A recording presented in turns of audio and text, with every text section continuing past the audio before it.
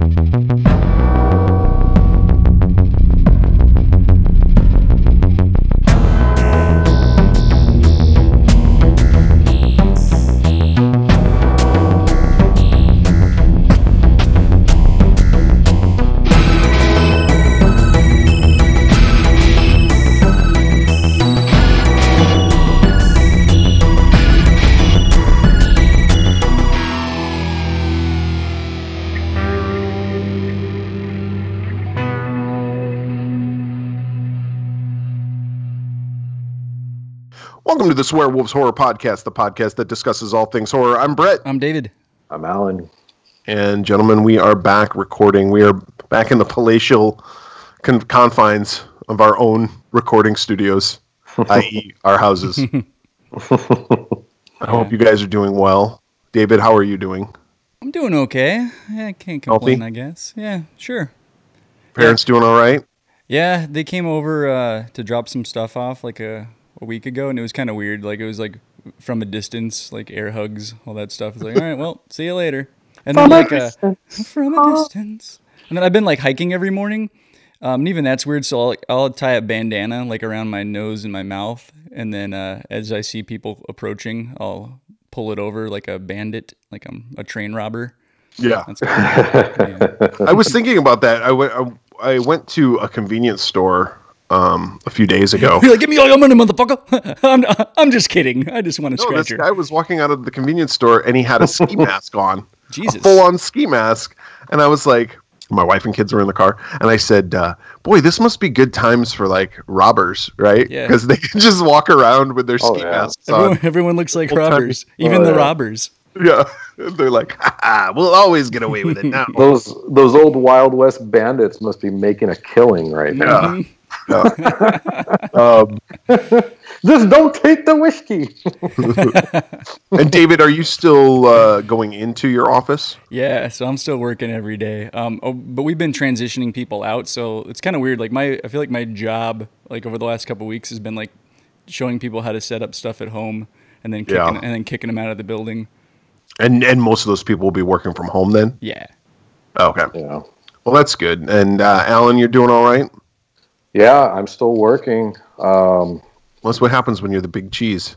No, I'm like... It's like with David. You guys are like the bosses. You guys got to always work. We'll be the last guys out. We'll be the guys on the Titanic playing the violin. Yep. Yeah. No, it's tough because, there's some guys furloughed at my place. Mm-hmm. We've actually been busier.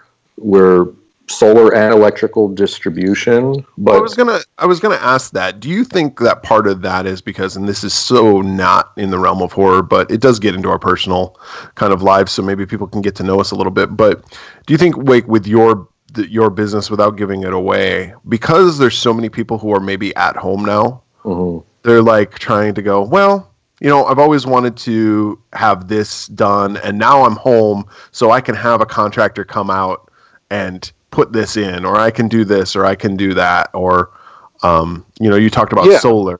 Maybe they're just thinking, I'm going to save some bucks. Yeah, it's good that consumers, are doing that sort of thing because they're first of all they're finding things to keep them busy because some people are going crazy, and some people can't handle this, but there's people who are finding good use out of their time. Oh, maybe I'll get some solar panels. Maybe I'll update my electrical or something.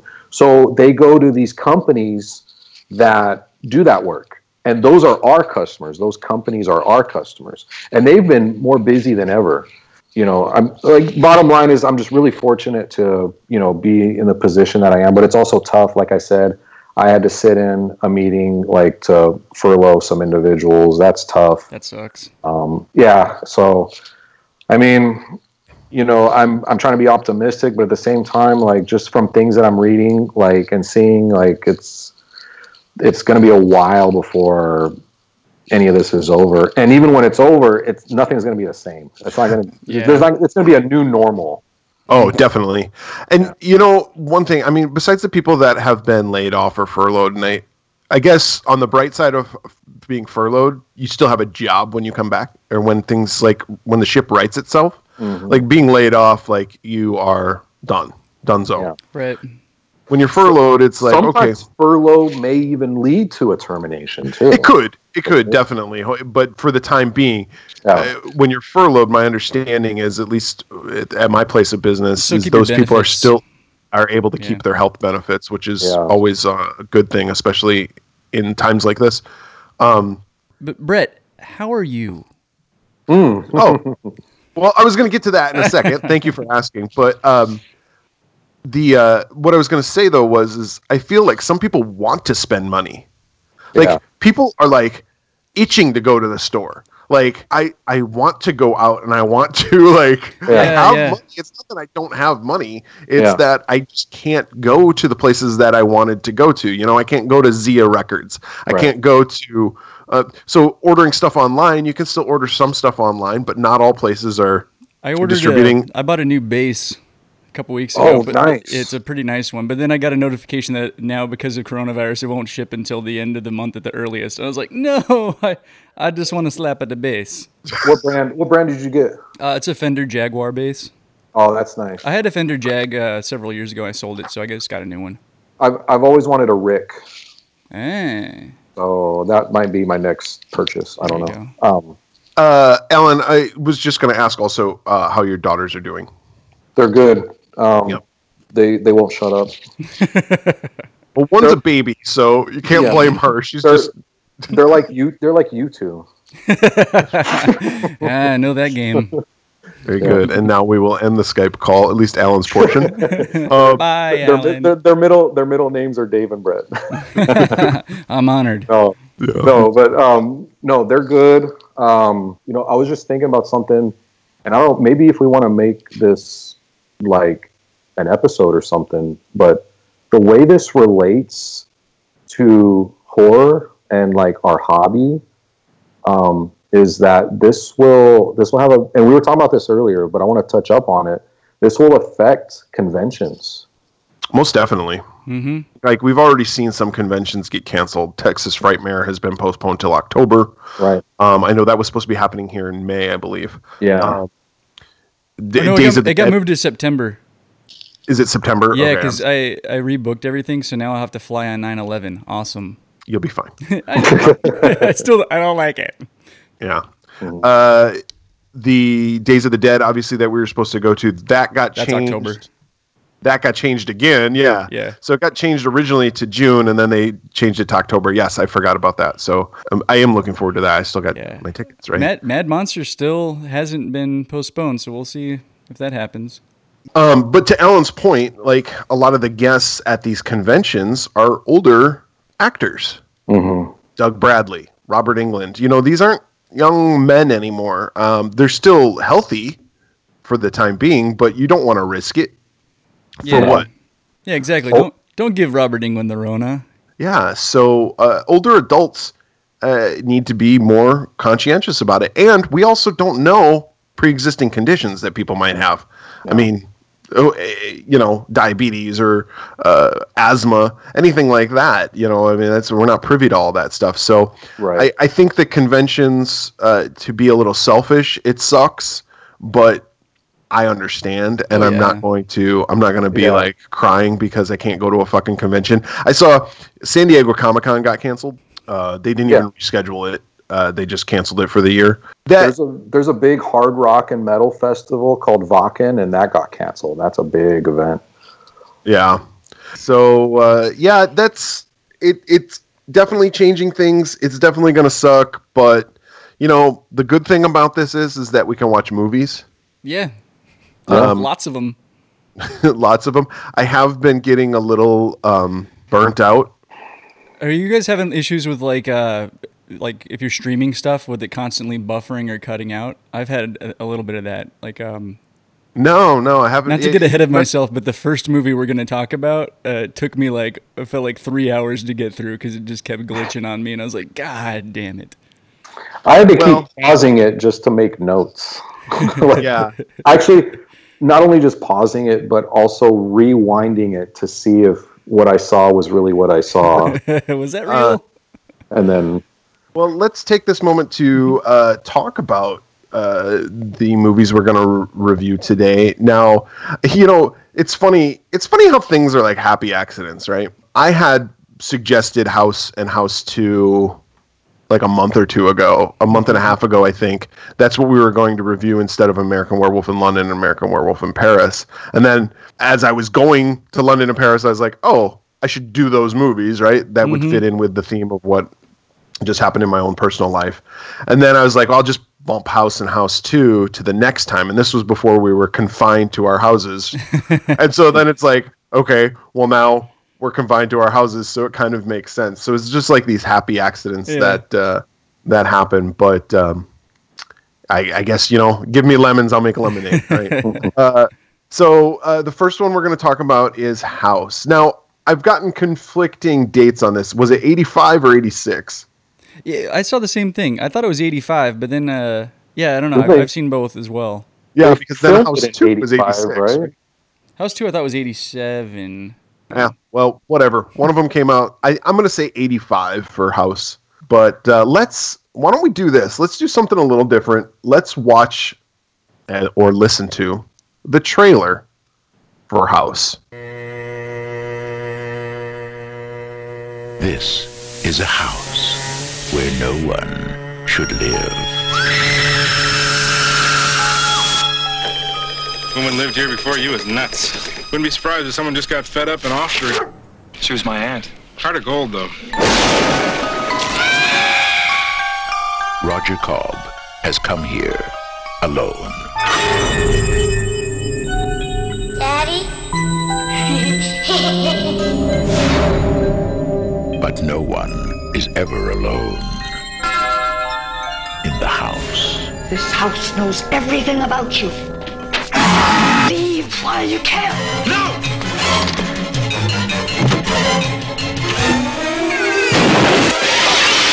It has been waiting for him. Hi. Sandy. Now,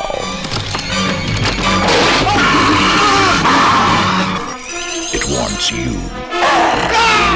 Horror has found a new home.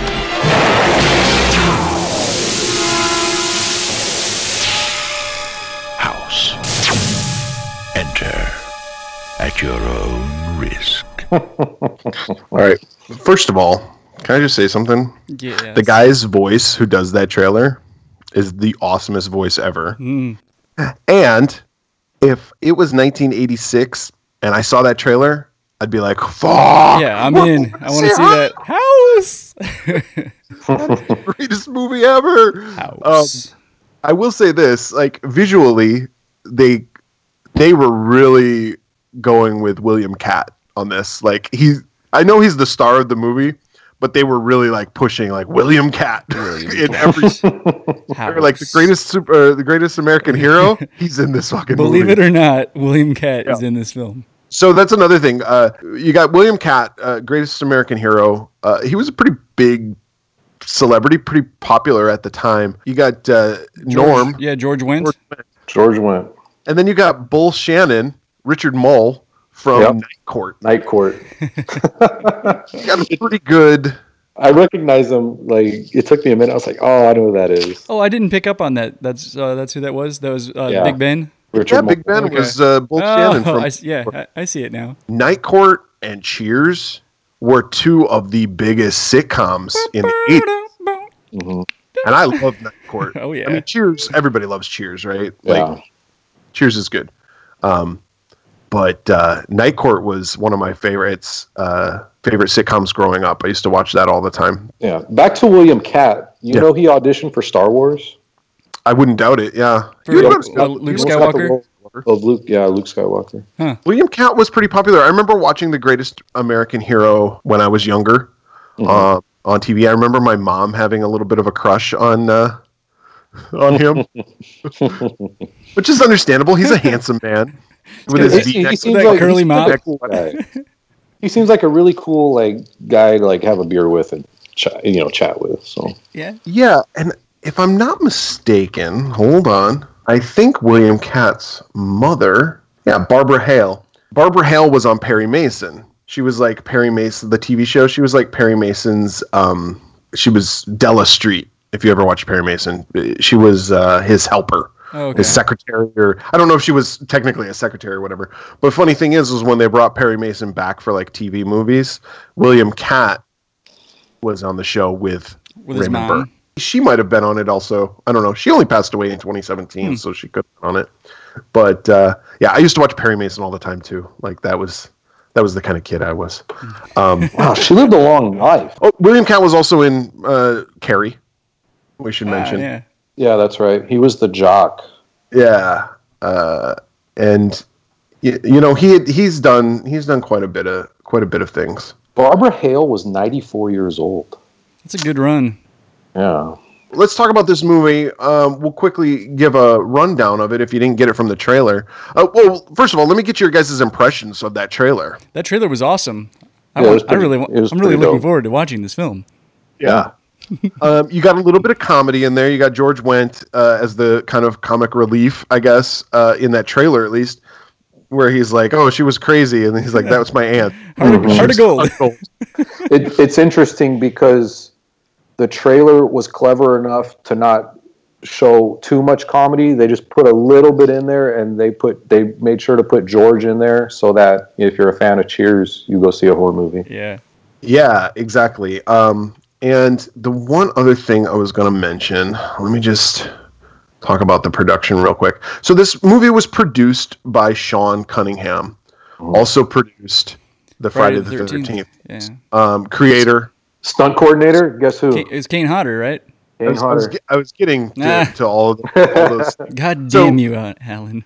No, it's fine. The funny thing is I've never seen this movie in its entirety. I've seen parts of the movie here, parts of the movie there. You'll find that with a lot of these older movies, I've seen chunks of them, whether it's because they were on TV and I just caught them at a certain time and then I got bored and I turned it off, or I just fell asleep. But as the movie's starting and I'm reading the credits, I'm like, okay, this was directed by Steve Miner. Steve Miner directed Friday the 13th Part 2 and Part 3. Right? Yeah. Two of my favorite Friday the 13th films. Produced by Sean S. Cunningham, creator, producer of Friday the 13th. Dude, Steve Miner also directed some really weird stuff, like in the 90s, like family films and stuff. Yeah, He did, like, Wild He Hearts also Can't Be directed Broken. One of the most racist films ever called Soul Man. Is that the one with Eddie? Is that of Eddie Murphy? No, that's C. Thomas Howell, and he puts on black paint. Oh, So he pretends to be a black man so he can get into an Jesus. all-black college. Yeah, jeez. that was the film he directed directly after this. Ouch. He did Forever Young, I think, right, with Mel Gibson. Yes, he did do that one. I like that movie, actually. Yeah, not bad. Elijah Wood. Story by Fred Decker, Yes. who wrote the original script, I should say, and it was more dark. It wasn't as funny. Which is funny because Fred Decker It's is kind of known for comedy, or comedy horror. horror. Yeah.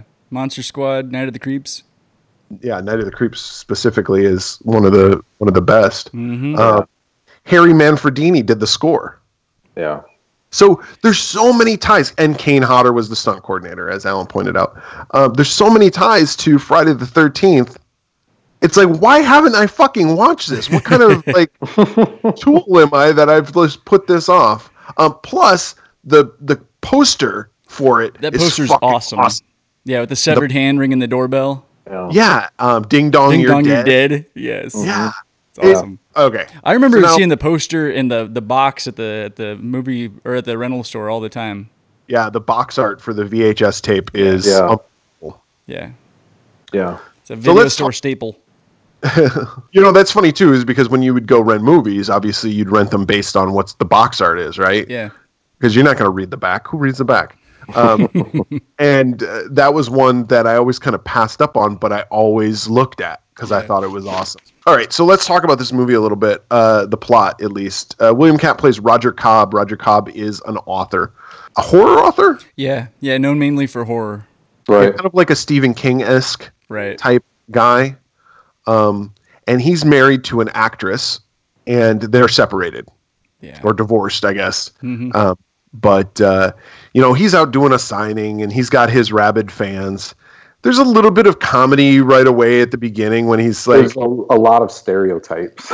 Yes, and it's like every stereotype is in the line. You got the nerd who really likes him, the goth person that really likes him, the punk rock person, like everybody likes him. One of my favorites is the lady in the line who wouldn't shut up, like Yes. trying to have a conversation with him. Because there always is one of those at conventions. Always. And the guy who was like, what's your next project? And he's like, it's about the Vietnam War. And he's like, sounds great. Like, Yeah, and David's right, is that there's always one of those people at the conventions, and they're always right in front of us. Yes. A celebrity, because like we try to be respectful. We've talked about this in the past with people's time, at least, right? And if there's nobody behind us in line, like I remember when we met Tom Atkins, there was nobody behind us in line for a few minutes, so we were able to talk to him. Linnea Quigley was the same way. We talked to her for a good 15 minutes. But there was a guy in front of us, Linnea Quigley specifically, who just kept talking and talking and talking. And no self-awareness. That's my favorite too. Is like when you can see that the other person's not feeling it, or that they're done with the conversation, but the person just keeps going. You're like, all right, buddy. And the same goes for, I don't remember who it was. It might have been like Heather Langenkamp or Paul Rubens. One of these ones that had a line. And we were standing there, the people right in front of, and they're trying to like, okay, they got a long line. We got to get. It was Doug Bradley, I think. Oh, okay, yeah. And there's just people, and it's like they only have one item to sign. That's fine, but then they just keep talking to them. Yeah. Shut the fuck up. Move it along, man. It was Doug Bradley, and it was some guy who was like, I work in Hollywood. Yeah, he was like an industry guy or something, or at least he claimed to be. Yeah, an industry guy who's going to a fucking horror convention to get his poster signed. Like, I understand being a fan, but come on. You're not that big in the industry. You're not a big shot. No. Yeah. Probably work at a video store still. So that part of the movie where he's signing his book was awesome. Yeah. It does. I think, was it before that, after that? It doesn't matter. That's at the beginning, but also at the beginning we find out that his aunt, who owned the house, the house, the titular house, beautiful house, by the way. Yeah, very nice. I really like that house. The aunt has hanged herself. Mm-hmm. And we find out from the delivery. He goes, "It's me, the grocery boy." I think that's how he introduces himself. I don't even think he says he just says, "It's me, grocery boy." Grocery boy. Yeah, that's the script.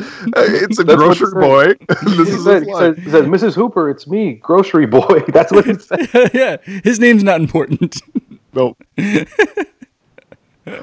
He goes to check on her. She's upstairs. He hears a noise, and he sees her body hanging there from the rafters. She's swinging. Yeah. She's swinging. That girl can swing. She's a swinger. So it wasn't really scary either. No. It was just like, but he fucking hightails it out of there like a cartoon. He's like, it's like legs. Wait, hold on. It's on his scooter. And he runs off, and it's just his shoes there with steam coming out of him. Hold on. Back to this kid. Yes. Back to this kid. At the beginning of the movie where it shows the house and the kid's on the scooter and he comes up to the curb, did you notice he bumps into the curb with the I think there was some small details. I think there's small details that if you really watch the movie, I think they did on purpose to be funny. Funny. Still funny. Yeah, no, I think that was on purpose. You know what? You know what other movie does that perfectly? Is Pee-wee's Big Adventure. Yeah, where he's with the convict and they're driving in his car, and it's nighttime, and like the convict is falling asleep or something, and Pee Wee has to like take the wheel, and there's traffic signs coming up. Oh, yeah, with all it's the the windy traffic roads. sign with the windy road, and then he passes another one, and it's even more windy, and he's like trying to get control. And then there's another one where it's just it's like loops and stuff. And then there's one with like falling rocks, like a sign with falling rocks, but if you notice on the original VHS, the signs are coming in on a skateboard towards the camera. But when they released it on DVD, they cropped it out. Oh, that sucks. And they made whoever did the editing had no clue that was part of the scene. The scene. That was the gag. That was the gag. And then there was another one in that movie. I can't remember what it was, but maybe, Brett, you're right. House was probably like they wrote it very smartly where they added some gags and some side gags and stuff. Yeah. So William Katt inherits the house, I guess. It's really good realtor. Oh God! Yeah. Did you see the name of the realtor company though? No, what was it? Craven Realty. Oh, okay. What was it? The realtor guy, he was the hotel manager from Ghostbusters. Right. I recognize that guy's face. Oh yeah, yeah. It was.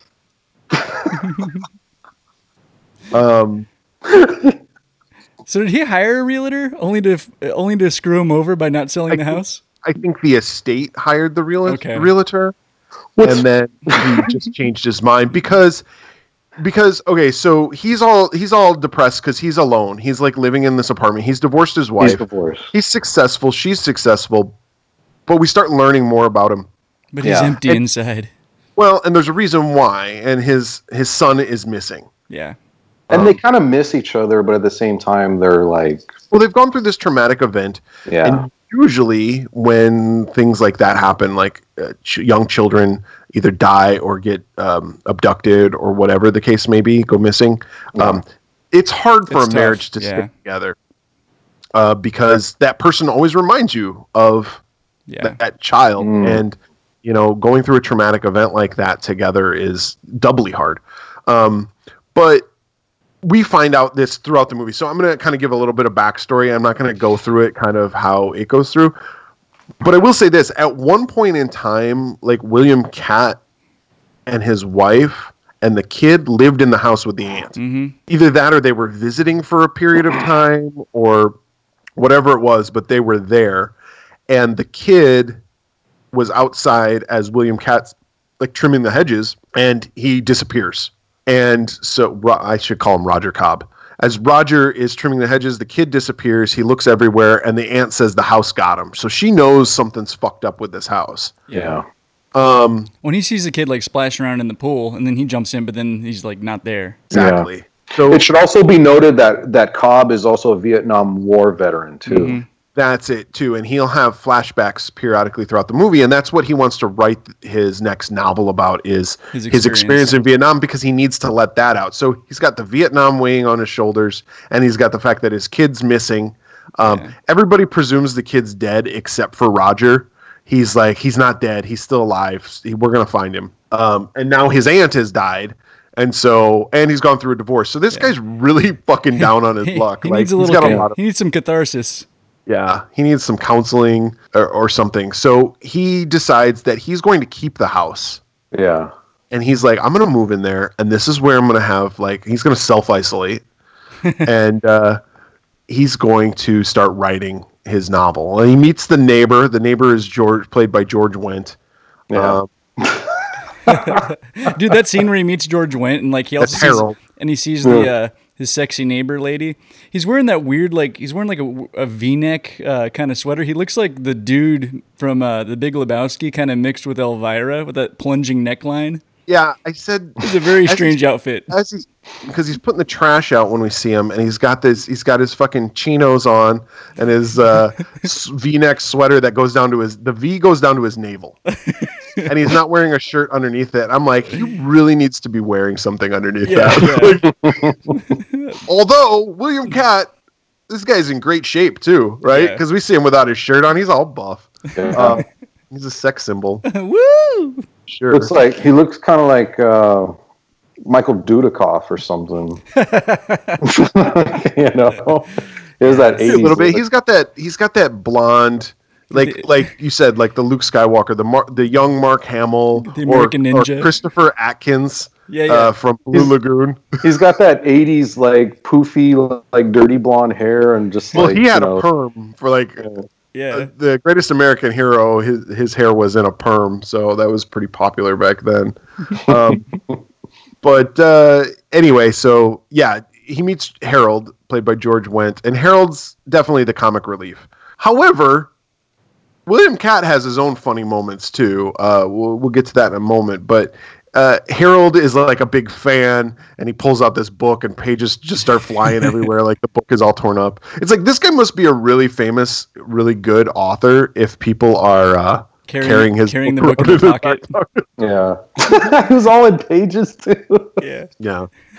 So I love when he, I love when they meet and he's like talking about his aunt and he's like total bitch. Talking Yeah. shit. Yeah. He was like, she was my aunt. And he's like, heart of gold, such a thing. He calls her a bitch and a senile old hag. Beautiful woman. But the way George Wendt delivers it was like, it's like without missing a beat. It doesn't skip a It's beat. like- Yeah, it just immediately backpedals. but it's just like a regular guy. Like there's like, I love just like the simplicity of it. Yeah. So Roger goes back into the house and he's writing. And again, this is interspersed with flashbacks from Vietnam. We find out that he had a friend, I guess, in Vietnam that he called Big Ben. This is played by Richard Mole. Big Ben He's an asshole. is an asshole. He's like this typical soldier where he's like, you just want to kill, He's like being a dick. Kind of a racist, and yeah.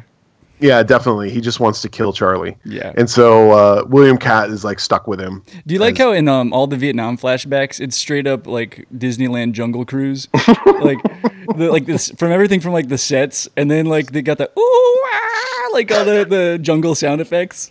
Yeah. Somebody was just at the console, like just pushing all the sound effect buttons, like give me a chimp, give me a kookaburra, give me a little bit of everything. I don't think kookaburras were I in don't think Vietnam. so too. I don't care. I don't care. Put it in there. Right, you're right. They're native to Australia. Yeah. Yeah. Yeah, there's an Australian guy saying, like, that shit ain't right, mate. Like, who cares? Who invited this Kiwi here? He's like, Kiwi? I'm from Australia. Whatever. Same thing.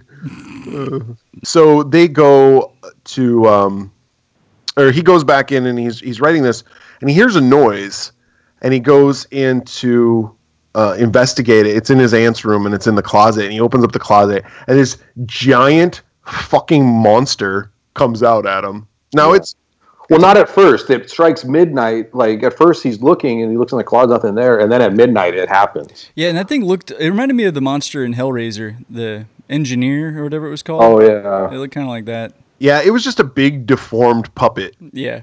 It was pretty good, like puppet wise. Like it was okay. It was alright. no fucking Jim Henson No. like fucking Muppet, but it was all right. It was just this very large creature. Yeah. So Cobb decides that he's going to. He's going to set up a bunch of Betacam cameras. I saw that, and he gets every type of fucking camera. does. He's got Polaroid cameras. He's got Instamatics. Yeah. He's got fucking. And they're all just in a row, like right next to each other. yeah. He's videotaping it, and he's now dressed in his army fatigues. And he looks like straight up out of a like an army surplus store. Like it's a very generic kind of army look. Yeah. And the funny thing is like the Harry Manfredini score was very reminiscent of Friday the 13th Part 6, like the paintball thing. yeah, where yeah. it's like, which annoyed me because that's the one song on that score that I fucking hate. Yeah, or it is. the scenes in that movie that I fucking hate. I hate the paintball stuff, but I digress. So he does this whole thing where he like opens the door and then he does like all these like flips, Somersaults and stuff. and then he like runs outside and he like slides like he's a fucking Bob Fosse or something. And So he runs. He does a roll in the hallway, and then he gets to the stairs, and he just jumps down and like crashes. yeah, and then he goes outside and he slides across the pavement on his knees, and he's just like, "I'm here," and Breaks into song. yeah, And George But- Wendt's out there. yeah. George Wendt's like, "You're fucking Hey, nuts." buddy. Goes back up and looks, and there's nothing in the closet. I think Cobb is thinking like maybe he's delusional at this point. He knows what he saw. He also got scratched, but he's kind of like half this, half that. Mm-hmm. He doesn't really understand if he believes in it. Plus, he's been having these weird nightmares, and he's writing this book, and he just doesn't know. So George Wendt like brings him dinner at one night. He just lets himself in, like doesn't knock. He just comes upstairs like at midnight to bring him some beer and snacks. Like, what if he had been masturbating up there? You'll find that these neighbors are really like, okay, we're coming in your house. I'm just gonna walk in. And that's gonna happen with the hot neighbor. Mm-hmm. And the grocery boy at the beginning, like, no knocking on doors or ringing doorbells. That box art is a bullshit lie, is what it is. Ding dong, you're dead. My ass. No one rings doorbells. Maybe that's what they're saying. It's like, you better ring the doorbell, otherwise you're dead. Yeah. Maybe it was just better, like a better slogan or whatever than like, I'm going to let myself in. Also, you're dead. Yeah. Well, another thing that I forgot to mention, and it's coming up here in the movie, because Roger is now going to get attacked by flying garden tools. One thing that I forgot to mention is when he's walking around the house with the realtor, did you notice when they're in the shed, like the various different implements of destruction are all things that like maybe Jason used? Oh, yeah. The harpoon gun to the hedge trimmers. To like knives, machetes, and things like that. So I saw that. I don't know. I couldn't find anything, but knowing that these were the filmmakers from Friday the 13th, it's like kind of funny that they would include a harpoon gun. Yeah, I'm sure that was intentional. I can't remember if any of these people worked on The Burning, but the hedge clippers reminded me of The Burning. Yeah, there's a very similar shot too of the. Yeah. Part 5 has that shot where the hedge clippers to the face. Hedge clippers go down and poke out that girl's eyes. But yeah, you're right. That originated in The Burning. Is this around the same time where he has like a vision or the swordfish on the wall? He got the big mouth Billy Bass flopping. That's what I said. I was like, do you think the person who invented Big Mouth Billy Bass saw this? And they're like, that's my inspiration. If that guy started singing "Take Me to the River," exactly. And then I couldn't remember the name, and I just kept going, Billy Big Mouth Bass, Billy Bass. What the fuck was his name? It was Big Mouth Billy Bass. Big Mouth Billy Bass. I looked into that then, and they made a plethora of different versions. Different singing fish. Yes. Different types of fish, too. Different types of fish. They even went so far as to do a deer head. I was like, boy, they really found something and they went with it. Yeah, they were like, look, this is our one thing. We can move on to something else. They were like, what else can we mount and sing? What else can there be? Fucking Australian guy pops up. I want the kookaburra. Get the fuck out of here. Get out of here, Kiwi. In the Lemmy documentary, he has one where it sings "Don't Worry, Be Happy" in his bathroom. Yeah, that was one of the other songs that the original one sang. It was "Take Me to the River" and "Don't Worry, Be Happy." Yeah, Did you guys ever buy one? Hell no. For your dad? I would buy one. I remember we got one for my stepdad for like Father's Day or something. I think my grandpa had one, or he probably still has it. Yeah, I would like to know who still has them. I bet you could go to like any Goodwill. My grandpa had the "Take Me to the River" one, I think. Take me to the river. All right. So stupid. And it was on The Sopranos. Was it? Oh, yeah. Season 1, I believe. Tony beats the shit out of one of his people with it. That fish is in the... it's in the pinball machine, too. Oh, yeah.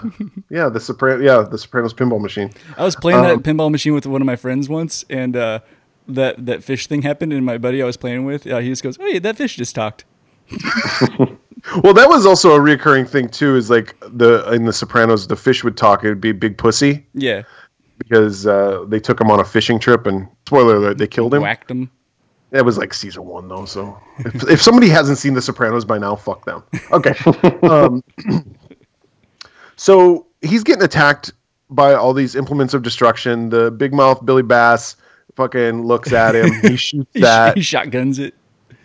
Then there's like this old hag. Oh yeah. This big loaded thing. I don't know. It reminded me of Henrietta kind of from Evil Dead.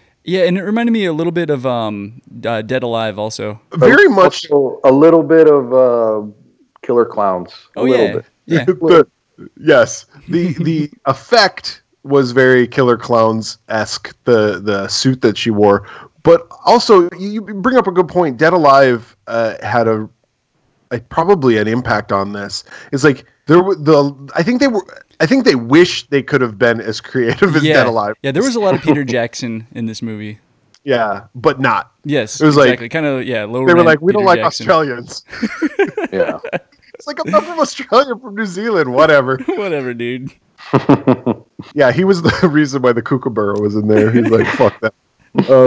So they He's gonna fuck up getting the whole attacked. production. Sabotage this. They can call me Kiwi, put Kookaburra in there. They won't use me for their effects. This big fucking bloated corpse, whatever she is attacking him. I really like that monster. Yeah, it was cool. When she's chasing after him, but you're right. The camera angles were very Peter Jackson because she looked really huge. Mm-hmm. But he shoots her, and it turns into his His ex-wife. ex-wife. Whoops. Yeah. And so he grabs the ex-wife's body, and he hides it. Right then, George Wendt has called the cops. The cops are there in a matter of seconds, which is Yeah, they get there immediately. crazy. And they start looking around. The cops are, and the one cop was in Friday the 13th. Jason Goes to Hell, the African American guy. Yeah. That cop, he was in Jason Goes to Hell. That guy's got his line is wonderful where he's like, "Oh, like I'm a big fan. Like, could you do me a favor?" And you can tell Cobb's like, "Oh yeah, I'll sign an autograph for you." He's like, "Can I use your bathroom?" He's like, "I gotta take a big shit." Yeah. So the cops come in, but Wait, before they go in, George Wendt comes over and he's like, "Hey, I'm the guy that called." And he's like, "Who are you?" He's like, "Harold, next door." He's like, "Yeah, right, beat it." Yeah, get the hell out of here. But then George Wendt also just lets himself into the house, and he's sitting around while they're drinking coffee. And like these cops are just fucking hanging out Yeah. in this fucking house. They're sitting drinking coffee with this guy. They don't even fucking know him. So eventually they leave, and Cobb decides to chop up the body to get rid of it. And we got a whole little montage. Actually, we got two like back-to-back montages of like 50s, 60s type songs. Mm-hmm. What's the song that they use? Oh, You're No Good. You're no Oh, yeah. good. You're no good. You're no Yeah. good. So You're No Good, and then there's another one. But so we get a little bit of a montage, like a Dedicated to back-to-back. the one I love. There you go. We get a little bit of a montage back to back with "You're No Good" and what was it again? Dedicated to the one I love. Dedicated to the one I love. I forgot it already. And as he chops up the body and he buries it, I kind of dug the montage. I don't know if it was done tongue in cheek, like Yeah, I don't know. if they were trying to like make fun of montages, because that's a very 80s staple. I kind of enjoyed it. As he's burying the bits of the body, the hot next door neighbor comes over. Yeah. Yeah. Have you guys ever seen, this is very obscure, but there was a horror movie that came out in the late 80s called Open House with Adrienne Barbeau. No. The hot neighbor was in that movie. Mary Stavin. But I remember seeing that movie at a sleepover, like at my friend's house when I was a little kid. And I remember like staying up really late and his mom rented it for us. And like she walked in like while we were watching it and there was just tons of boobs. And she's like, "What are you guys watching?" We're like, "That movie you rented for us." And she's like, "Oh God." Mary Stavin won Miss World in 1977. That's Yeah. right.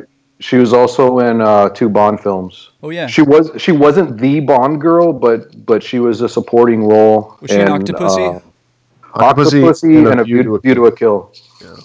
Who was the villain in View to a Kill? Nah. Grace Jones? Christopher Walken. Oh, Grace Jones was too. was she? Yeah. No. Wasn't she a villain? No, she was the Bond girl. Oh yeah.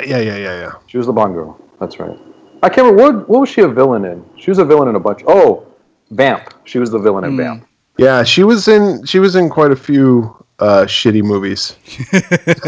Grace Jones, Open Mary House. Stavin. Open House Mary is a Stavin. very shitty movie. Well, it was like she was like, I did House, and then her next movie was Open House. But I got to say Typecast. though, I gotta say though, for Mary Stavin, she gets a meow. Oh, absolutely. Absolutely, she's gorgeous. She still looks great, I think. So she comes over with her kid. She brings a fucking kid over. Hey, will This you fucking babysit like my kid? 2-year-old kid. Yeah, and she doesn't even ask. Yeah. Really, she's just like, okay, well, I'm gonna leave him here. They barely met once, right? Yeah. Yes. And she's like flirting with him and stuff, and just like, you know, Yeah. I like playtime or something Watch like my that. kid. Yeah. Yeah. Yeah, and I so like how he's like, "Hey kid, you want a plastic bag to play with?" Something like that. the kid gets attacked by fucking the hand, the chopped off hand, very Evil Dead-esque. Yeah. Kid's got a pretty sweet mullet too. Does. I noticed that. Full That blown kid's got Kentucky waterfall on that guy. Yes, he does. So the kid's getting attacked by the hand. William Cat like gets rid of it, flushes the hand down the toilet, which I half expected when the hand was going down for it to flip the camera off or flip the cat off. Yeah, I thought so too. Yeah, You they were remember gonna when- get a finger? First he buried all the parts of that body, and then like a dog dug it up and like ran away with the hand. It was George Wentz' dog. Yeah, and then the hand was attached to the kid when they came inside the house. Yep. And then so he babysits the kid, and he's like giving him a bath. Like I was like, what? Yeah. What is going on here? Like, I mean, I understand hiring a babysitter, and maybe your neighbor watches your kid, but I would never expect another person to give bathe my your young child a bath. Rub a dub dub. No, and he's not a pervert, but come on. But yeah, it's gross. So she comes back and gets her kid. Everything's fine. The kid's traumatized for the rest of his life. Oh Jesus! That curly headed fuck bathed me. That's what he's traumatized now. Not the disembodied hand. No. Just the fact that It's he got bath time. bathed by a fucking creepy neighbor. So I think he's back to to writing his story. This was like This is where we get the most exposition of what happens in Vietnam. But there's a funny part somewhere at this point in the movie. I think he's like working on his novel, and he has a TV on or something, and there's a movie playing, and it's a man and a woman, and the woman tells the man, she says, "My sister is an only child, and you abused her. I can never forgive you for that." And he says, "I can't hide the fact that I've been a male prostitute my entire life." Oh, that was his wife. That was his wife's acting. Yeah. Right, but did you pay attention to the dialogue? The woman tells the man, "My sister was an only child." Think Yeah. about that. Yeah. It's, And then he says, Dude, that's funny. I did not catch and then that. he said, That's and hilarious. she's like, I can never forgive you for that. And then he says, I'm not going to hide the fact that I'm a male prostitute. yeah, I'm not going to hide the fact that I've been a male prostitute my entire life. And it's just like the most bizarre dialogue. Yeah. It was very And like and making it fun fades of- out. It fades Yeah. out because then the scene with William Cat is going, and he's doing something right there. Yeah, But it was his wife's soap opera that she starred in. And Yeah. it was making fun of those soap opera like revelations and shit like that, and how they're so corny. But you're right. Like I didn't pay attention to that. I heard the male prostitute part, and I was just kind of I like, paused it and I rewound it, and I was just like, we ultimately find out though that Cobb, when he was in Vietnam, Big Ben got shot. And he was gonna die, and Cobb was like, "I'm gonna go get help," and Big Ben was like, "No, just kill me, Finish me off. finish me off, because I'm gonna die." And he's like, "No, I'm gonna go get help." And then all of a sudden, the North Vietnamese people come and take Big Ben prisoner. And as they're dragging Big Ben away, he's yelling at Cobb, and he's like, "Oh, you'll pay for this, Cobb." I'll get you next time, Gadget. Yeah, that's what's kind of tormenting Cobb, like, since Vietnam, was the idea that he left his friend to become a prisoner of war, Right.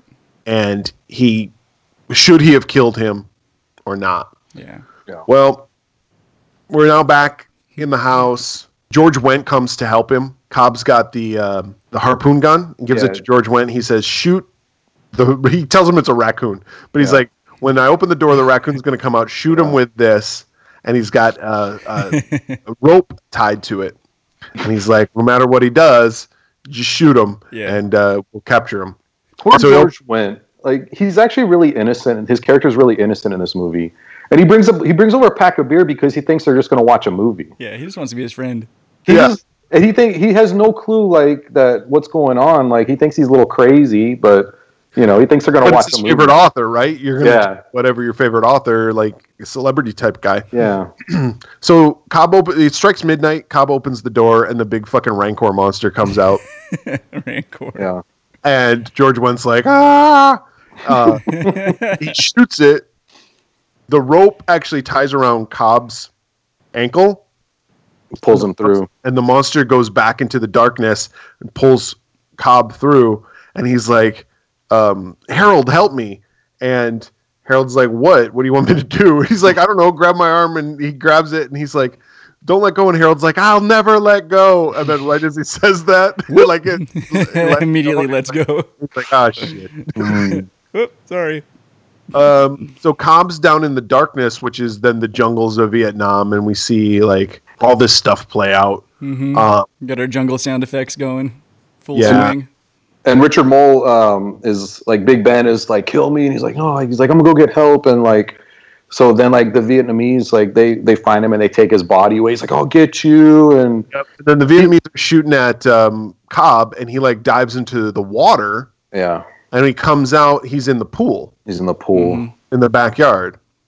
So he goes back upstairs, and George Wendt's all fucking wasted. Yeah. And he puts him down like to sleep on the couch or whatever.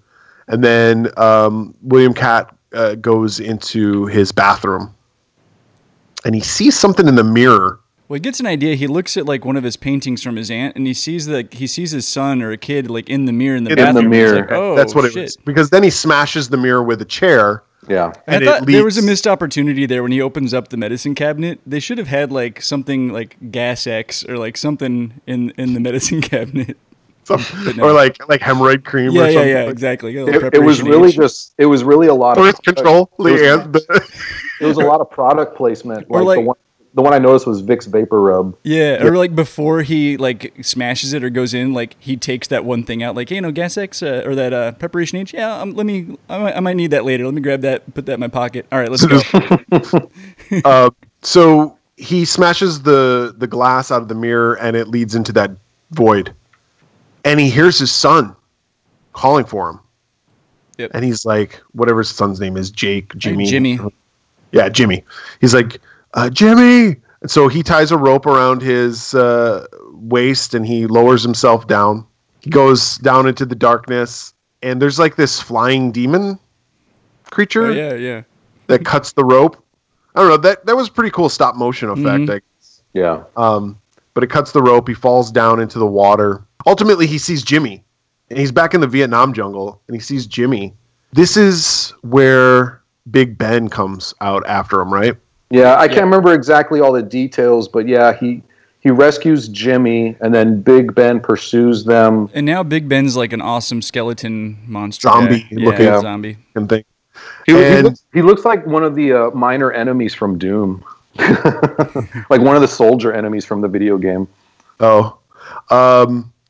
And he goes, and Jimmy and Cobb, they go swimming down, and they come back up in the pool again, escaping Big Ben through a series of events.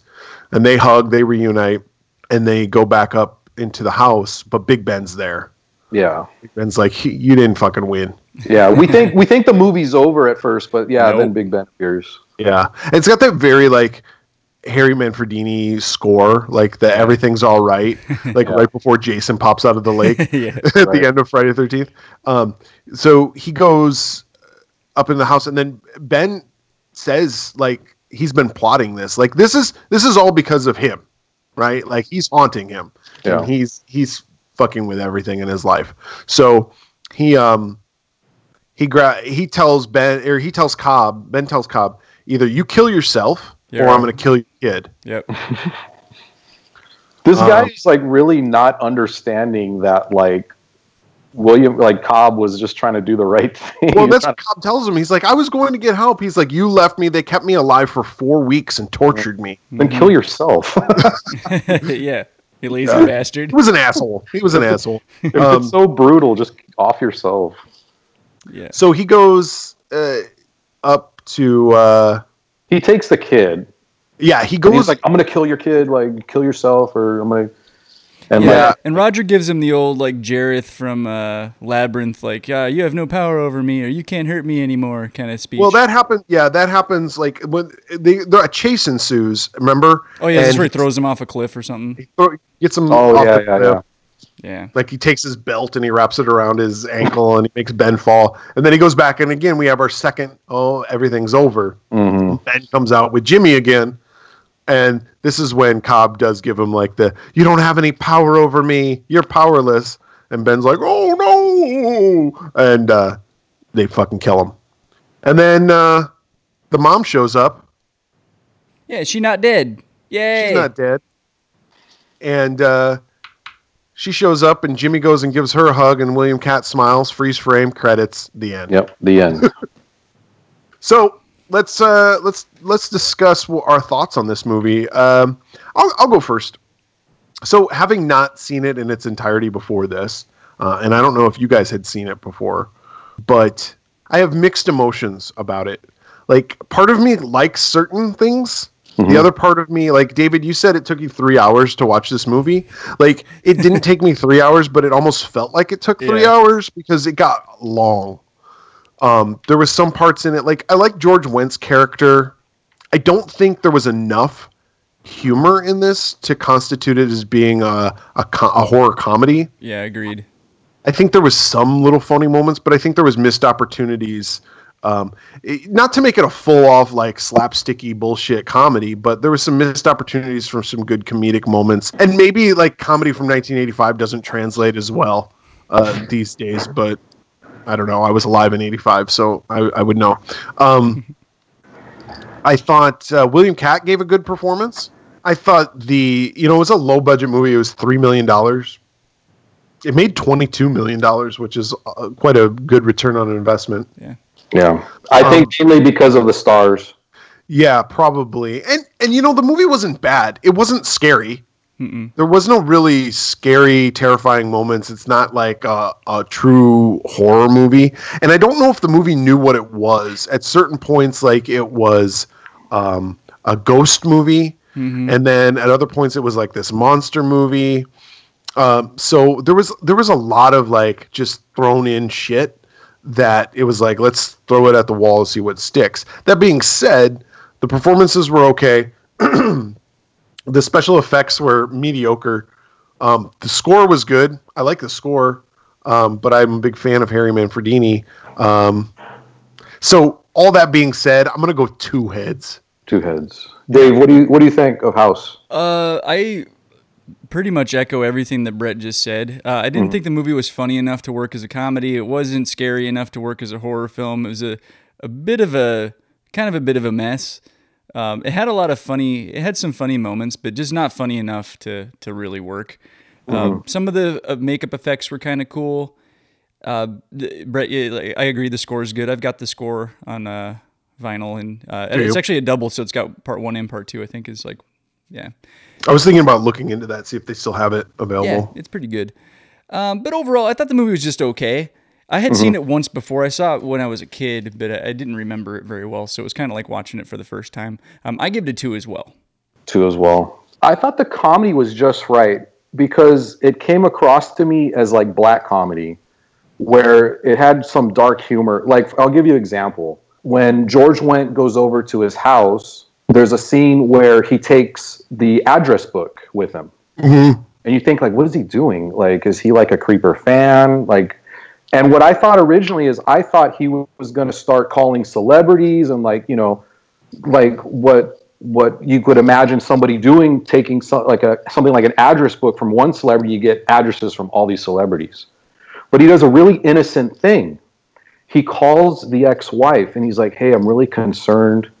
Maybe you should visit him. Maybe, he's being really innocent about it. He thinks he's doing the right thing because he's worried about, Richard, Cobb. Cobb.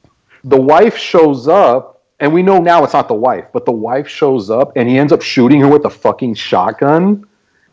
And who's at fault? It's George Wendt's character. But that wasn't the wife. The wife didn't show up. Yeah, but he thought it was that was her. the ghost. Yeah. No, I know that. We all know that now that it wasn't the wife. But at the time, watching it, you're thinking that's what we think he killed the fucking wife with a fucking shotgun. That's black comedy to me, where you have an innocent character who wants to do the right thing, and he thinks he's doing the right thing, and the ex-wife ends up getting shot with a fucking shotgun. That's black comedy. So I thought the comedy in this was great. I like that they didn't overdo it. There's little things where, like the cop and George Wendt, he's like, yeah, who cares? Like, get lost. Little things like that I thought were great. I just think that the horror side of it didn't meet its expectations. Horror-wise, you guys are right. I don't think it really knew, like, some of it was kind of cheap. Maybe that was part of the gag. But, you had, like, the tools, and it was, like, ghost tools. But then you had, like, this killer clown-looking monster, and it was like a physical entity. So it was kind of a mixed bag. Yeah. But all the characters were great. I give it a 2.5. 2.17. 2.17. So, yeah, I mean, I feel like there's a lot of things, like the trailer, the box art, cool. Yeah, the concept that really makes me want to like this film. Mm-hmm. But the problem is that the film's just not that good. Mm-hmm. Like that's like there's moments that I think like you could, and I say this, I've been saying this actually more these days than not, but you could remake this movie and you could make it better. Like, I feel like there's a missed opportunity to make a good movie, a good kind of horror comedy out of a haunted house like that. Not that they haven't done that. I'm sure they have done that, but I don't know. Yeah, no, I agree. All right, so the second movie is the sequel to the first movie. House brought in a lot of money, as like we said, so they decided, hey, why not do a second one? In fact, on the poster it says "Frightening strikes twice," so they were hoping that lightning would strike twice and they'd make a bazillion more dollars. Again, the budget was $3 million on House 2, and it only made $10 million. So you can see where we're going with this. So there's 4 House movies. Let's talk about the other sequels after we're done talking about House 2, because there is something I want to go into on that. Yeah. All right, so let's watch and listen to the trailer for House 2. Last year, audiences everywhere thrilled to a terrifying film about the horrors of home ownership. House. Now, there's an all-new House. Looks like you got some kind of alternate universe in there or something. With brand new owners. Charlie. Huh? Got it. And it's getting weirder. Look! It's a prehistoric bird! I got you, Jeff! I've seen enough tragedy and disaster to make you want to upchuck in your shorts. 2 friends inherit a fantastic house. Charlie, there's a jungle in there. And a 170-year-old mummy. Surprise! Who is this? You can call me Gramps. Now, they're in for more trouble than they ever imagined. You're gonna kick the door open, run in there blindly, and I'll cover you, okay? Guy with the big gun goes first.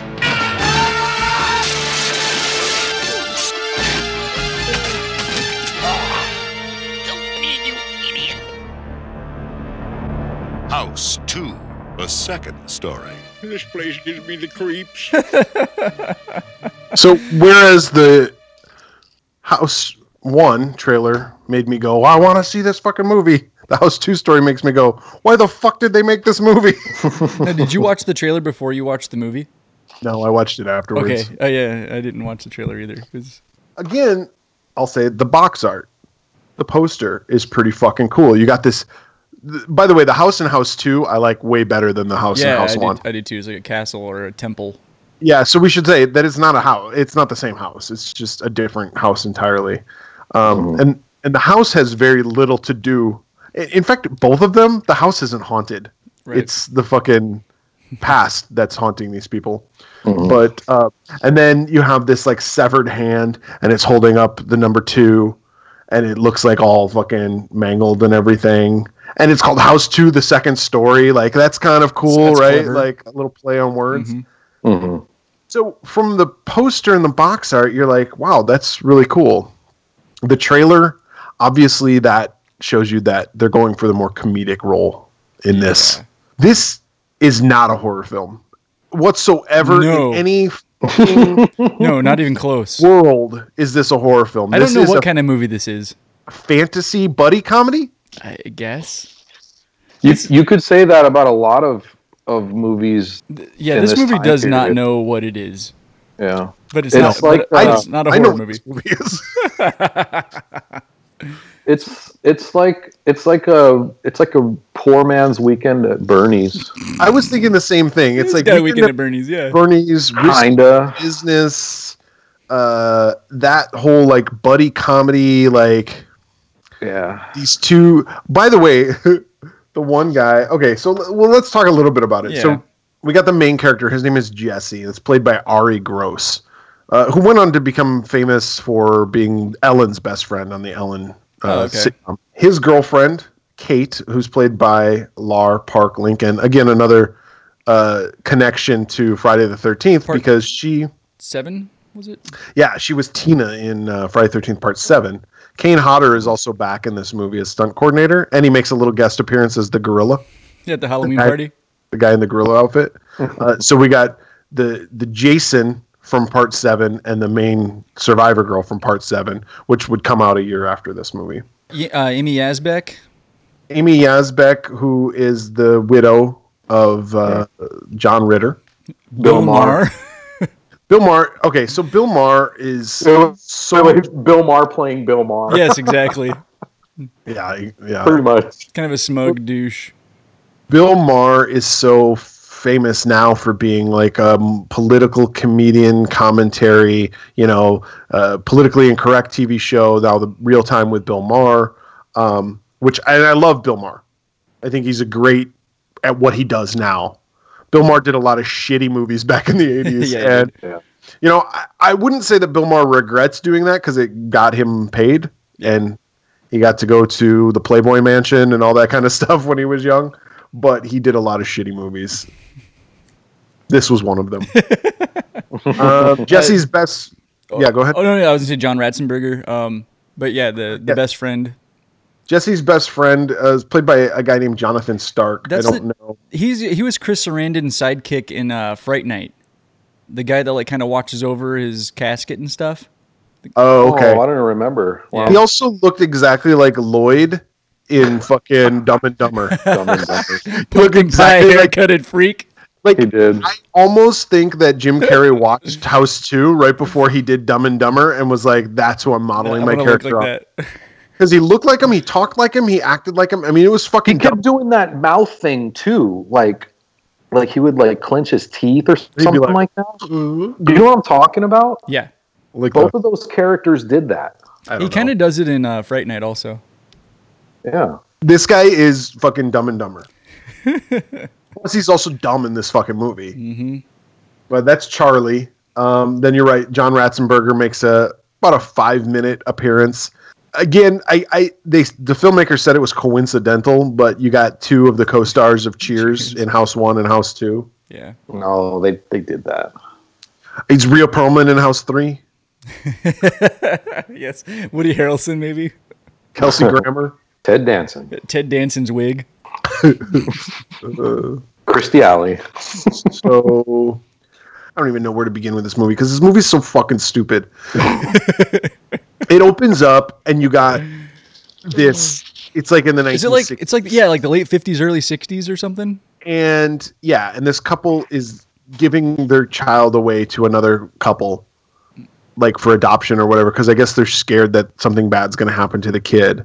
So they give their child away. The new parents drive off with the baby, and they're now in the house. The old parents are in this fucking castle. Mm-hmm. And there's this ghost that appears, and he's like, "Give me my skull. I want my skull." This Rob Zombie looking motherfucker. Yeah, it's a really funny, like, scary voice too, like something out of the Muppets or something. Dr. Claw. Yeah, exactly. Yeah, so picture Rob Zombie with Dr. Claw's voice. With no articulation in the jaw either. Like, this guy's mouth like barely moves when he talks. And he kills this couple. Yeah. So now it's 25 years later. Okay, what the fuck was that? Like, what the fuck did we just witness? We don't know anything about it. It's 25 years later, and Ari Gross is the grown-up baby, I guess, Jesse? Yeah. And he goes back to the house. And they make sure to tell us several times that his name is Jesse and that his great-great-grandfather was also named Jesse and that he was named after him. Might that be important? I don't know. They make sure to tell us several times. Pay attention, kid. In case you missed it, we'll tell you a couple more times. But I guess my whole point is like, the parents died back in the 60s. Like, why all of a sudden is Ari Gross like, I'm going to this house? Like, did he just figure out? Like, we never know why. Yeah. Like, I think we're supposed to assume, like, he did research on, like, who his biological parents are and all this other stuff, but they don't explain it. Like, we're just supposed to also, assume. that trailer's a lie. It said two friends inherit a house. Like, no, they didn't. Yeah, it was just him.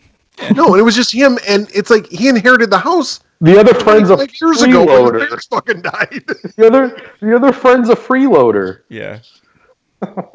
Yeah. So he goes to this house with his girlfriend Kate, and meow. Meow. They even my meow for someone else. They're like hanging out, and he's like an artist. What is he? I thought, is he a writer, like or a anthropologist or a photographer? I don't know. I couldn't figure that out either because the buddy. He's like a famous rich art historian, something like that. And she works for like a music studio. She works for a record company. Yeah, record company. She works for Bill Maher. Yeah, and Bill Maher is the head of the record company. Well, meanwhile, Charlie shows up with his girl. I guess I don't know because I thought it was his girlfriend, but then he's like hitting on other girls. Like, I think they're friends. I think they're like they're all friends. I think. I guess. Well, this girl, Amy Asbeck, she's like a wannabe singer. Like, she's got her own rock group, and so Charlie makes a point of playing the music really loud, so Kate hears it. And after maybe 2 bars, Kate's like, "Oh my god, this is the next best thing. I better get on the horn and call up my boss." Yeah, she's the Madonna of the 80s. Ah, Jesus.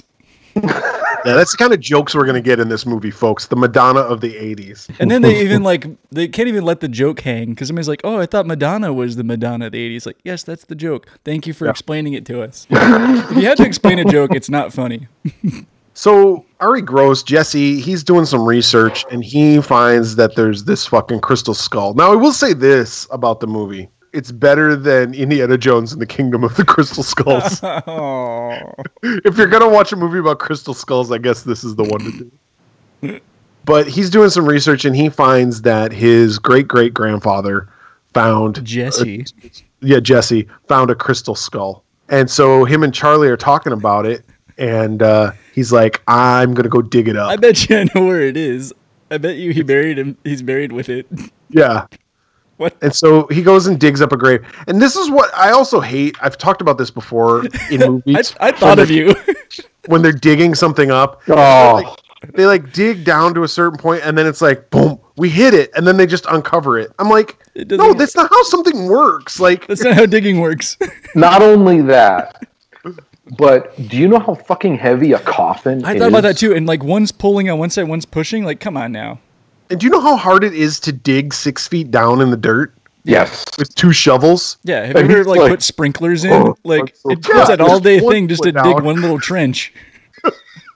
Yeah, you need and you got to take several beer breaks. Yeah. Or you need to get a pickaxe. Mm-hmm. Maybe a garden hose to moisten the soil.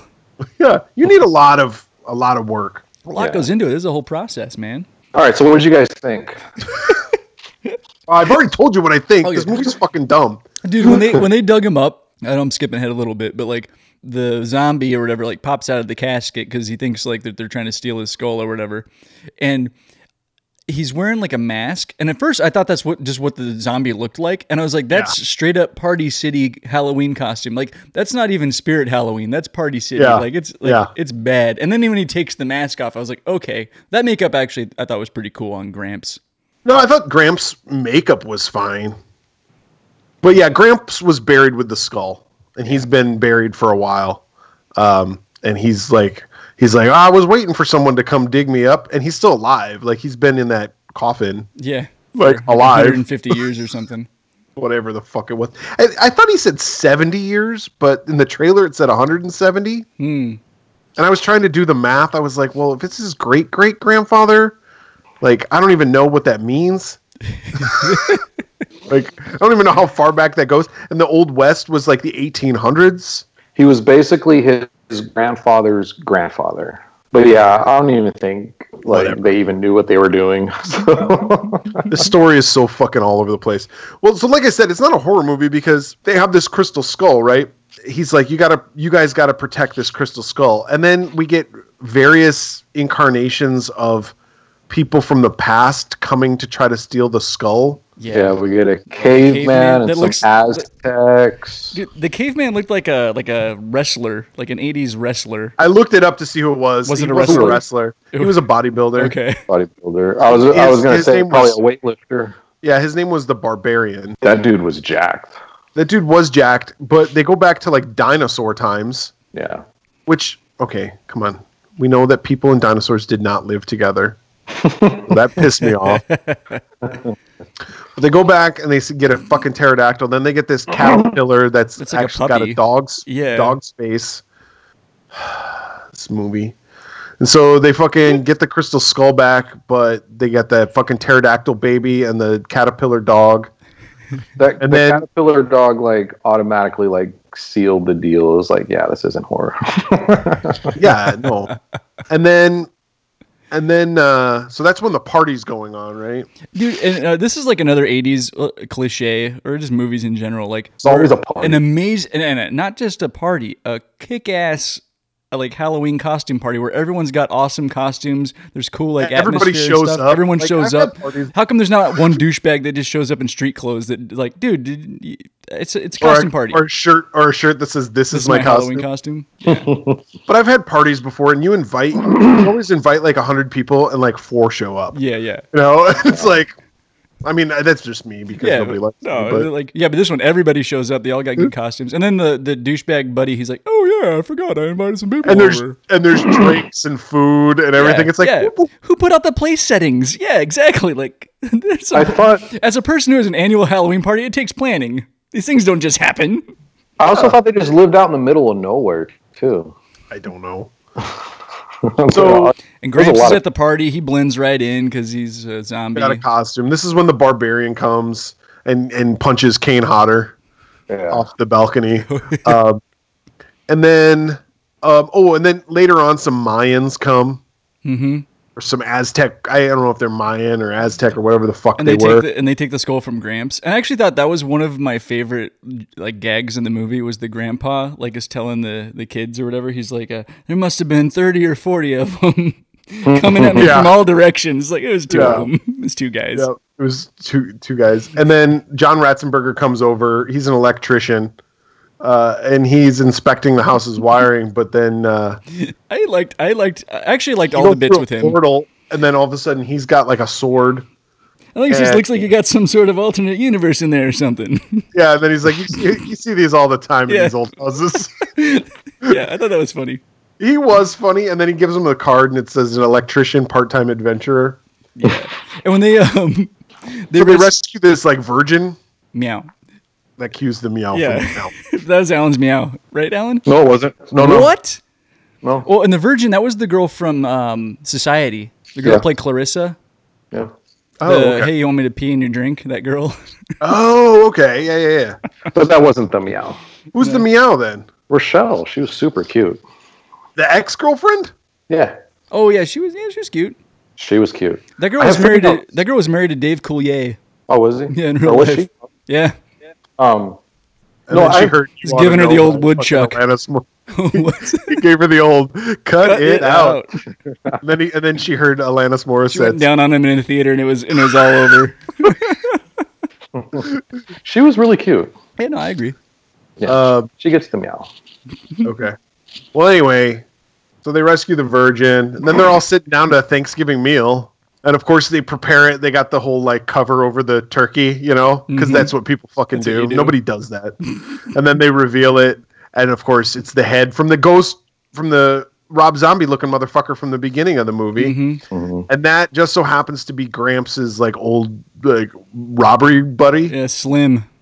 And he's pissed off that he didn't get the crystal skull.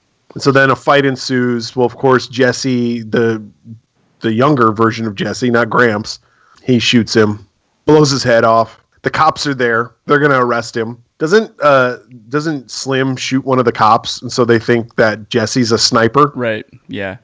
He's going crazy. Charlie gets injured. Gramps gets injured. Gramps dies.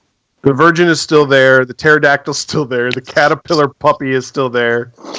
God, can you believe what I'm saying? Like these words, like I don't even understand them. But like this before is what the grandpa happened. dies, like he asks Jesse, he's like, "Hey, did you blow his head off?" Talking about Slim, he's like, "Yeah," and he's like, "That's good. I thought he'd kick your ass." Anyway, so Ari Gross or Jesse goes through the fucking portal into this like bright light. The old and West. then the next scene we see is like he's buried Gramps, right? And he puts the crystal skull on top of the grave. Then we look over and there's the virgin. She's on like a fucking horse and carriage. Yeah. There's Charlie in the back with the caterpillar dog and the pterodactyl. They all go riding away. The end. What the fuck is this movie? This is the worst goddamn dumbest fucking movie I think I've ever seen. I love how the crystal skull throughout the whole fucking movie, it's so like sacred and important, and it's like don't lose and all that other shit. And at the end scene, he leaves it on a pile of rocks. Yeah, exactly. For anybody can come and take it. Yeah. Also, what does the skull do? Gives him everlasting life. But when Gramps gets the skull back, well, he's still alive. Uses it. Okay, whatever. He says no, take it. He's like, it's time for me to die. Okay. They don't really say like what it. I don't want to defend the movie, but they did explain that. Where it came or anything. They don't explain dick, dude. Dude, the best part of the movie is when Gramps is watching TV and there's a Toys R Us commercial and had the Toys R Us kids song for like 2 seconds. I was like, oh, I remember that song. Like, I don't want to grow up. And then he turns Toys R Us kid. I was like, then they changed the channel. I was like, I wanted to hear the rest of that song. I wanted the bikes to trains to video games. Yeah, no. I want to go to Toys R Us. I got to go to Canada for that shit. I miss Toys R Us. Toys R Us back in the day, though, was like the best fucking thing. And I always wanted to go to Toys R Us, but my parents wouldn't really take me. Mm-hmm. But I just wanted to go. And the times that I did, like it was like, get what you want and let's get out of here, right? It was like, you want fucking Friday the 13th, the video game? Yes, and then you would take that ticket like off the wall and then you'd go to that window. Dude, when you would grab that ticket, you were the fucking king of the world. Like, that stuff was like a $1 million bill.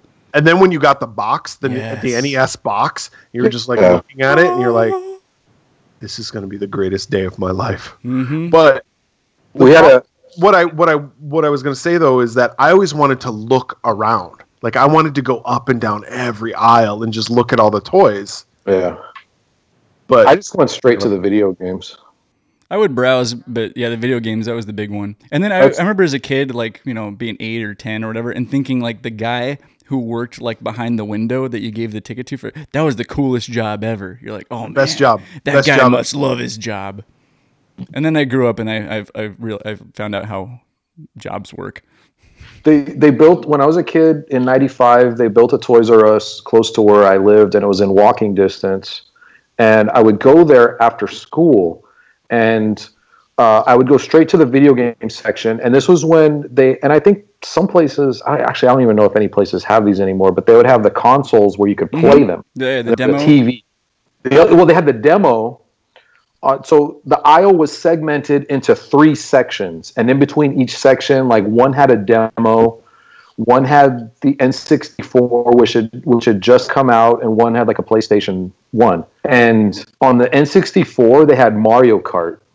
And kids would go there after school. We'd play Mario Kart for hours. Mario Kart on the N64 is one of the greatest fucking games of all time. I still like the SNES version is still my favorite. And they were both But great. the controller for the N64 had that joystick in the middle. Yeah, the thing in the middle. Yeah. And that was how you controlled the cart. Dude, it's pretty good. It's pretty good on the Switch too.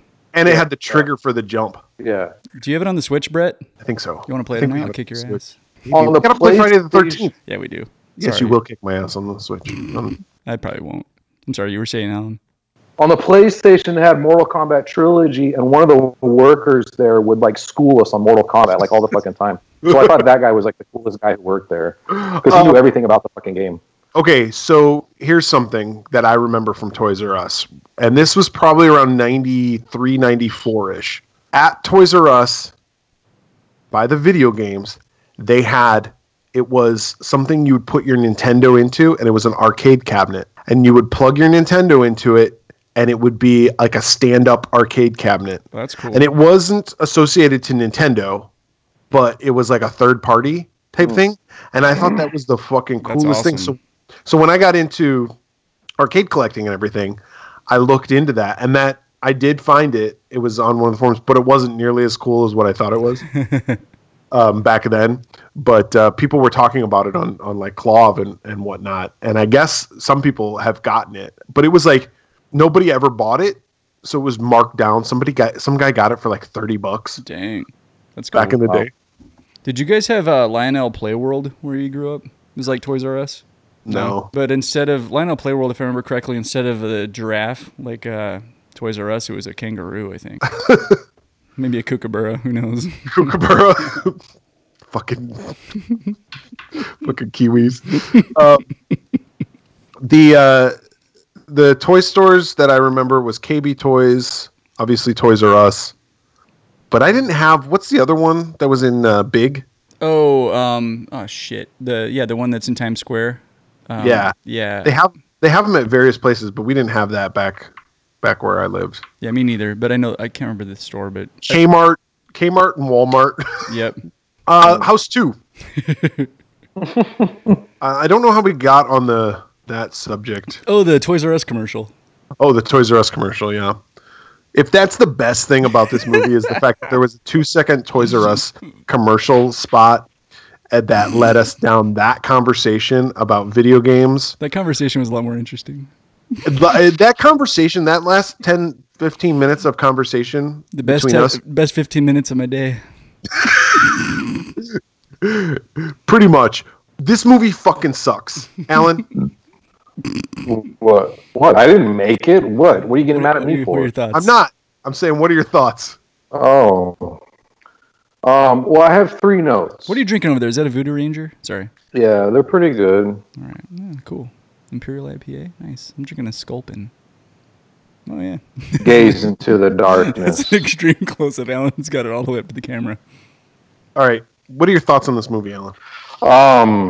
You have 3 notes. I have 3 notes. Note number 1, Ancestry.com. Because I feel like this movie, it almost feels like it was sponsored by Ancestry.com. This movie came out in 1987. Nobody knew what the fuck DNA was. No, I know that. But it reminded me of fucking Ancestry. It felt like one big, because as Dave pointed out earlier, or you or somebody kept saying, like they said that, like they kept trying to make it known, like, oh, that was their great-great-grandfather. He's the great-great-grandson, da-da-da-da. And it was just like, and then he's doing research, and he's with his buddy in the basement. And it was like, see, this is my great-great-grandfather. I was named after him. I was named after him. And this was my grandfather. And this is it. And they were playing music, and it was just like, it felt like a fucking promo for Ancestry.com. Okay. So that's why note number 1 was Ancestry.com, because it felt like that. Like all the shit that people are doing now, like, oh, who am I? Am I related? You know, the fucking woman says I'm related to George Washington or some shit. You know, so it's like it felt like that. Okay. Note number 2, Rochelle is way cute.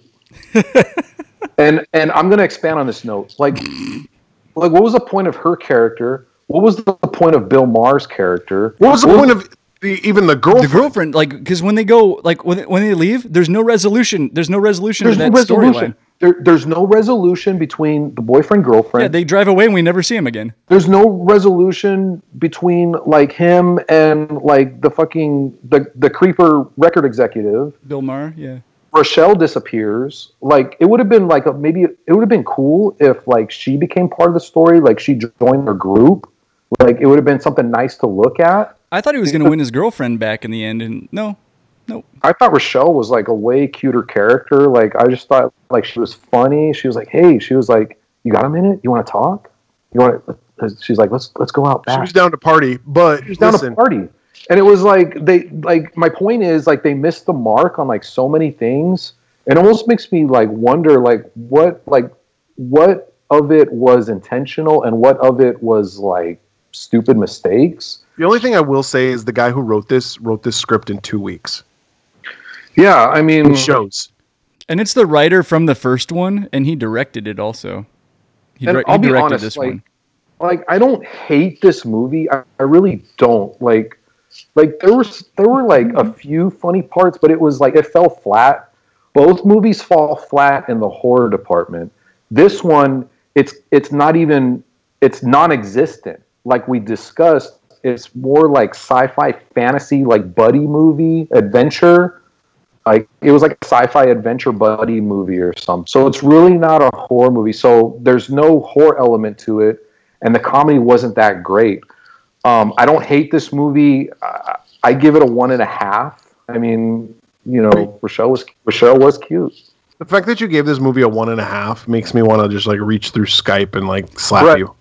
No, Brett, you don't understand. I've told you before, there's movies that I hate much more than this, and then there's movies that I've given a 2. It's not about hate, okay? It's not about hate. It's about whether they're good or not, okay? This movie is shit. This movie is bullshit. This movie is cow shit. This movie is horse shit. This movie is any type of shit all wrapped up into one fucking package and presented to you. There's no redeeming qualities to this movie. I don't care how cute any of the girls are. I don't care how funny Grandpa was in one scene. I don't care about any of that shit, okay? Right. I don't care about Ancestry.com. Alan, you want me to come to your defense? Because I gave this movie a 1.5 also. I mean, I don't also. Well, hold on, Dave. Wait, Dave. Slap Dave, both hold of on. No, hold on, Dave. Hold on real quick. Collectively, yes, Brett, it's a piece of shit. But if I find something that I kind of like in a movie, I'm going to acknowledge it. I'm telling you why I gave it a 1.5. Now let's go to David. Why the fuck did you give this a 1.5? Well, last week we reviewed American Werewolf in Paris, and I gave that a 1. I would watch this movie 100 times before I would watch American Werewolf in Paris again. This movie, especially like that's a good point. I genuinely missed you guys when I was watching this movie because I think it would have been a fucking blast having like being side by side and watching this and just ripping it to shreds. So there were things there. I'm gonna give it credit for a few things. I thought the makeup was really good. Like Gramps looked really cool. Yeah. I actually liked the music in this movie better than the music in the first one. I thought the music in part 1 was very much a ripoff of Friday the 13th. I mean, I love Harry Manfredini, but I thought it was almost, it bordered on self-parody, whereas I thought like this one had some more original stuff going on. So I liked that. I liked the ambition of the movie, like as far as like some of the time travel portal kind of stuff. It scores creativity points for like I could see had there been like Brett, like you were saying when we talked about the last one, could this movie be remade and be made better? Yeah. Like there were things there that could have worked, but the movie just had a mess of a script. Probably a first-time director or somebody who was fairly inexperienced. There were plot lines and subplots that went nowhere. So the movie's terrible. But I still found a couple of redeeming qualities, and I would say I liked it better than movies that I've given a 1. So that's why I went 1.5. Yeah. The ambition's a good point. That's why I gave Neon Maniacs a 1.5. It had an ambition to it. There were some things where it was just like it could have been way better, but it's not the worst movie I've seen. Same thing with this one. This is not like Dave said. American Werewolf. Exactly. I'm not gonna give it a lesser rating to a movie that I obviously don't like. I like much less. So David called it. I'm going to give it a half. And I forgot what I gave American Werewolf in Paris, but David, you made it. You gave it a 1. No, I gave American Werewolf in Paris a half. I thought we all gave it a 1. No, I gave it that one a half also. Oh, okay. I'm going to give them both a half. They both suck ass. But to Alan's point, Poultrygeist was by far worse than this. Yeah. And I will also say, although I can't rate movies saying, "Oh, this would be fun to watch with my friends," I have to go on the merit of the film itself. If this movie was remade, could it be made better? Possibly, but it still wouldn't be a fucking horror film. No. It's marketed as a horror film. It's marketed as a horror comedy. It's hardly funny, and it's not scary. So it's marketed very wrong. Now, I will say this. If I was 12 years old in 1987... Yeah, for its time, and I saw this movie, I'd probably be like, this movie's fucking awesome. Yeah. If I was watching USA Up All Night and this movie came on, I would watch it and be like laughing and enjoying this movie. But now, no. I'm glad I didn't watch the trailer because I'm sure you guys had a similar reaction. About like 30 minutes or so into the movie, I was like, what on earth is this? Like once the caveman or whatever came out and like some of this weird portal stuff and time travel started happening, I was like, oh wow, this is a whole thing. They never really resolve anything. No. That's what I said. The characters went nowhere. Yeah. The character that was my third note too. I don't think I gave you guys my third note, did I? I don't know. I don't know. Go ahead and give it again. Toys R Us. My third note was literally just a sentence. What the fuck? That's all. Yeah. What the fuck is a good summation of this movie? That's a 1.17 overall. So I mean, that's a bad movie. It's way too high. It's not the worst. Gonna give it a 0. It's not the worst we've seen though. No, I was going to give it a 0 to average it out to be a 1, but I decided that I have to agree with you guys sometimes on, is it worse than other movies that I've seen? And if I'm going to go off that, it's not. I would rather watch this than American Werewolf in Paris. Yes. Does it mean it's better? No. But what did you give it, a 0? I gave it a 0.5. Give it a 0.5. Okay. There was a House 3 and a House 4. However, House 3 was called The Horror Show. The Horror Show. Oh, okay. Apparently it was too dark to follow in the House line of films, so they changed the title and marketed it a different way. Mm-hmm. Okay, that makes sense, because I was looking, I saw House 2 and House 4, and I was like, where the hell's the third one? Exactly, but then they made a House 4. They went, it's too dark to be House 3. We're going to change the name entirely and not put it part of this. But the next movie we make, instead of calling that House 3, we're going to call that House 4. Yeah. Yeah. It gets even more interesting. In Italy. Yeah. Is that where you were going to go? Yeah. Go ahead. Yeah. So it's in Italy, Evil Dead and Evil Dead 2 are called La Casa and La Casa 2. House 3, no, House 1. No. House 1 isn't part of it. But House 2 is La Casa 6. And then there's a movie called Ghost House. I think it's part of the series. Anyways, I'm doing this on memory. I'm not reading. I'm going to look it up right now while you're talking about it. So La Casa is Evil Dead. La Casa 2 is Evil Dead 2. La Casa 3 is a movie called Ghost House, which is really shitty. Have you seen it? Yes. We got to talk about it. La Casa 4 is a movie called Witchery. La Casa 5 is called Beyond Darkness. Beyond Darkness. La Casa 6 is House 2. House 2. La Casa 7 is House 3, or The Horror Show. The Horror Show. And that's it. Yeah. So the House 4 is not even in there? No, they stopped at 7. 4 and House 1 are not in there. I said we'll just leave it alone. So when these, and none of these are Italian movies, but the way they were marketed in Italy and parts of Europe, they were marketed as a continuation dating back to Evil Dead. So Evil Dead 2, Ghost House, Witchery, Beyond Darkness, House 2, and Horror Show are considered one franchise in parts of Europe. Isn't that fucking nuts? That's weird. And they're all called La Casa. And those crazy Kiwis. 1, 2, 3, 4, 5, 6, 7. Ah, Jesus. Yeah.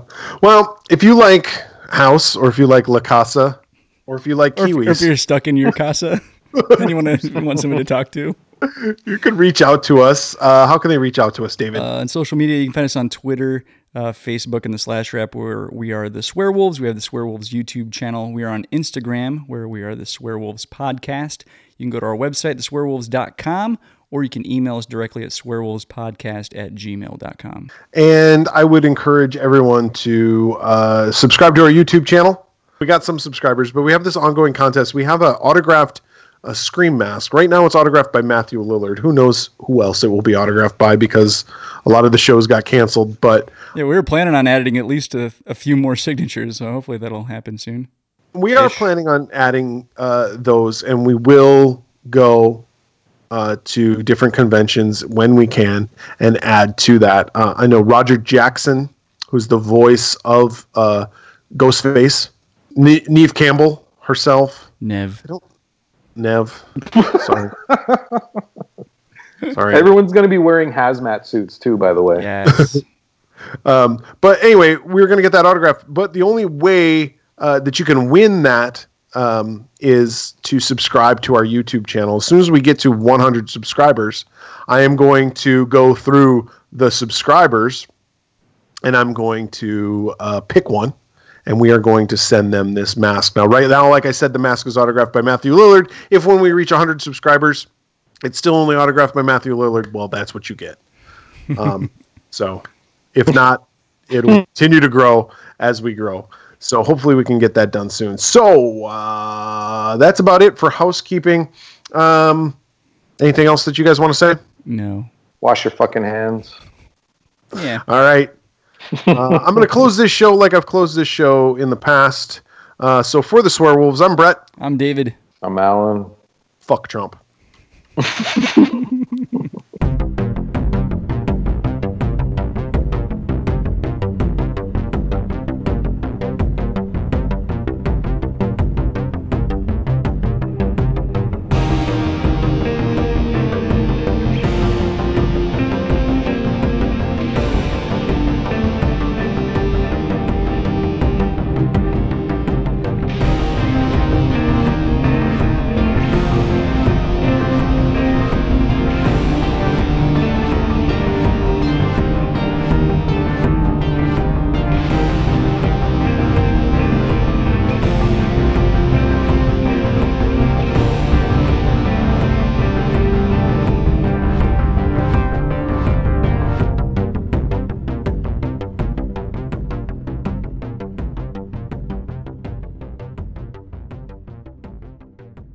Coming as an offload. Come suck my dick. Come play with my team. Come and goggle my balls. Oh, if shit. You want to goggle on my nut, this dick's for you. Oh, by the way, did you guys know that there was a comic book adaptation of House 2? I did. Written by Ralph Macchio? Yeah, but it's a different Ralph Macchio. Oh, it is? Yeah. So as I was watching House 2, I almost bought you guys copies, and I was gonna bring it up in this episode, but then it was like, as the movie went on, this movie fucking sucks. I'm not doing that. I almost bought him too, only because I thought it was Ralph Macchio, the Karate Kid. But I'm glad you just said that, because it's not the same guy. Yeah, because on eBay I think they're only like $2.99 or something. You get a copy super cheap. They're pretty cheap. I thought. What the hell is that, Garbage Man? Yeah. I thought you were at the airport for a second. Do we want to do like a clap? Do you want to get the clap? No. Do you want to get the clap to sync everything up? Yeah. Maybe we could both take our dicks out and flick the camera at the same time. Oh yeah, hit the mic. Yeah. Mm-hmm. The problem is that this video screen is only this big. And I don't want to mess up my pop filter.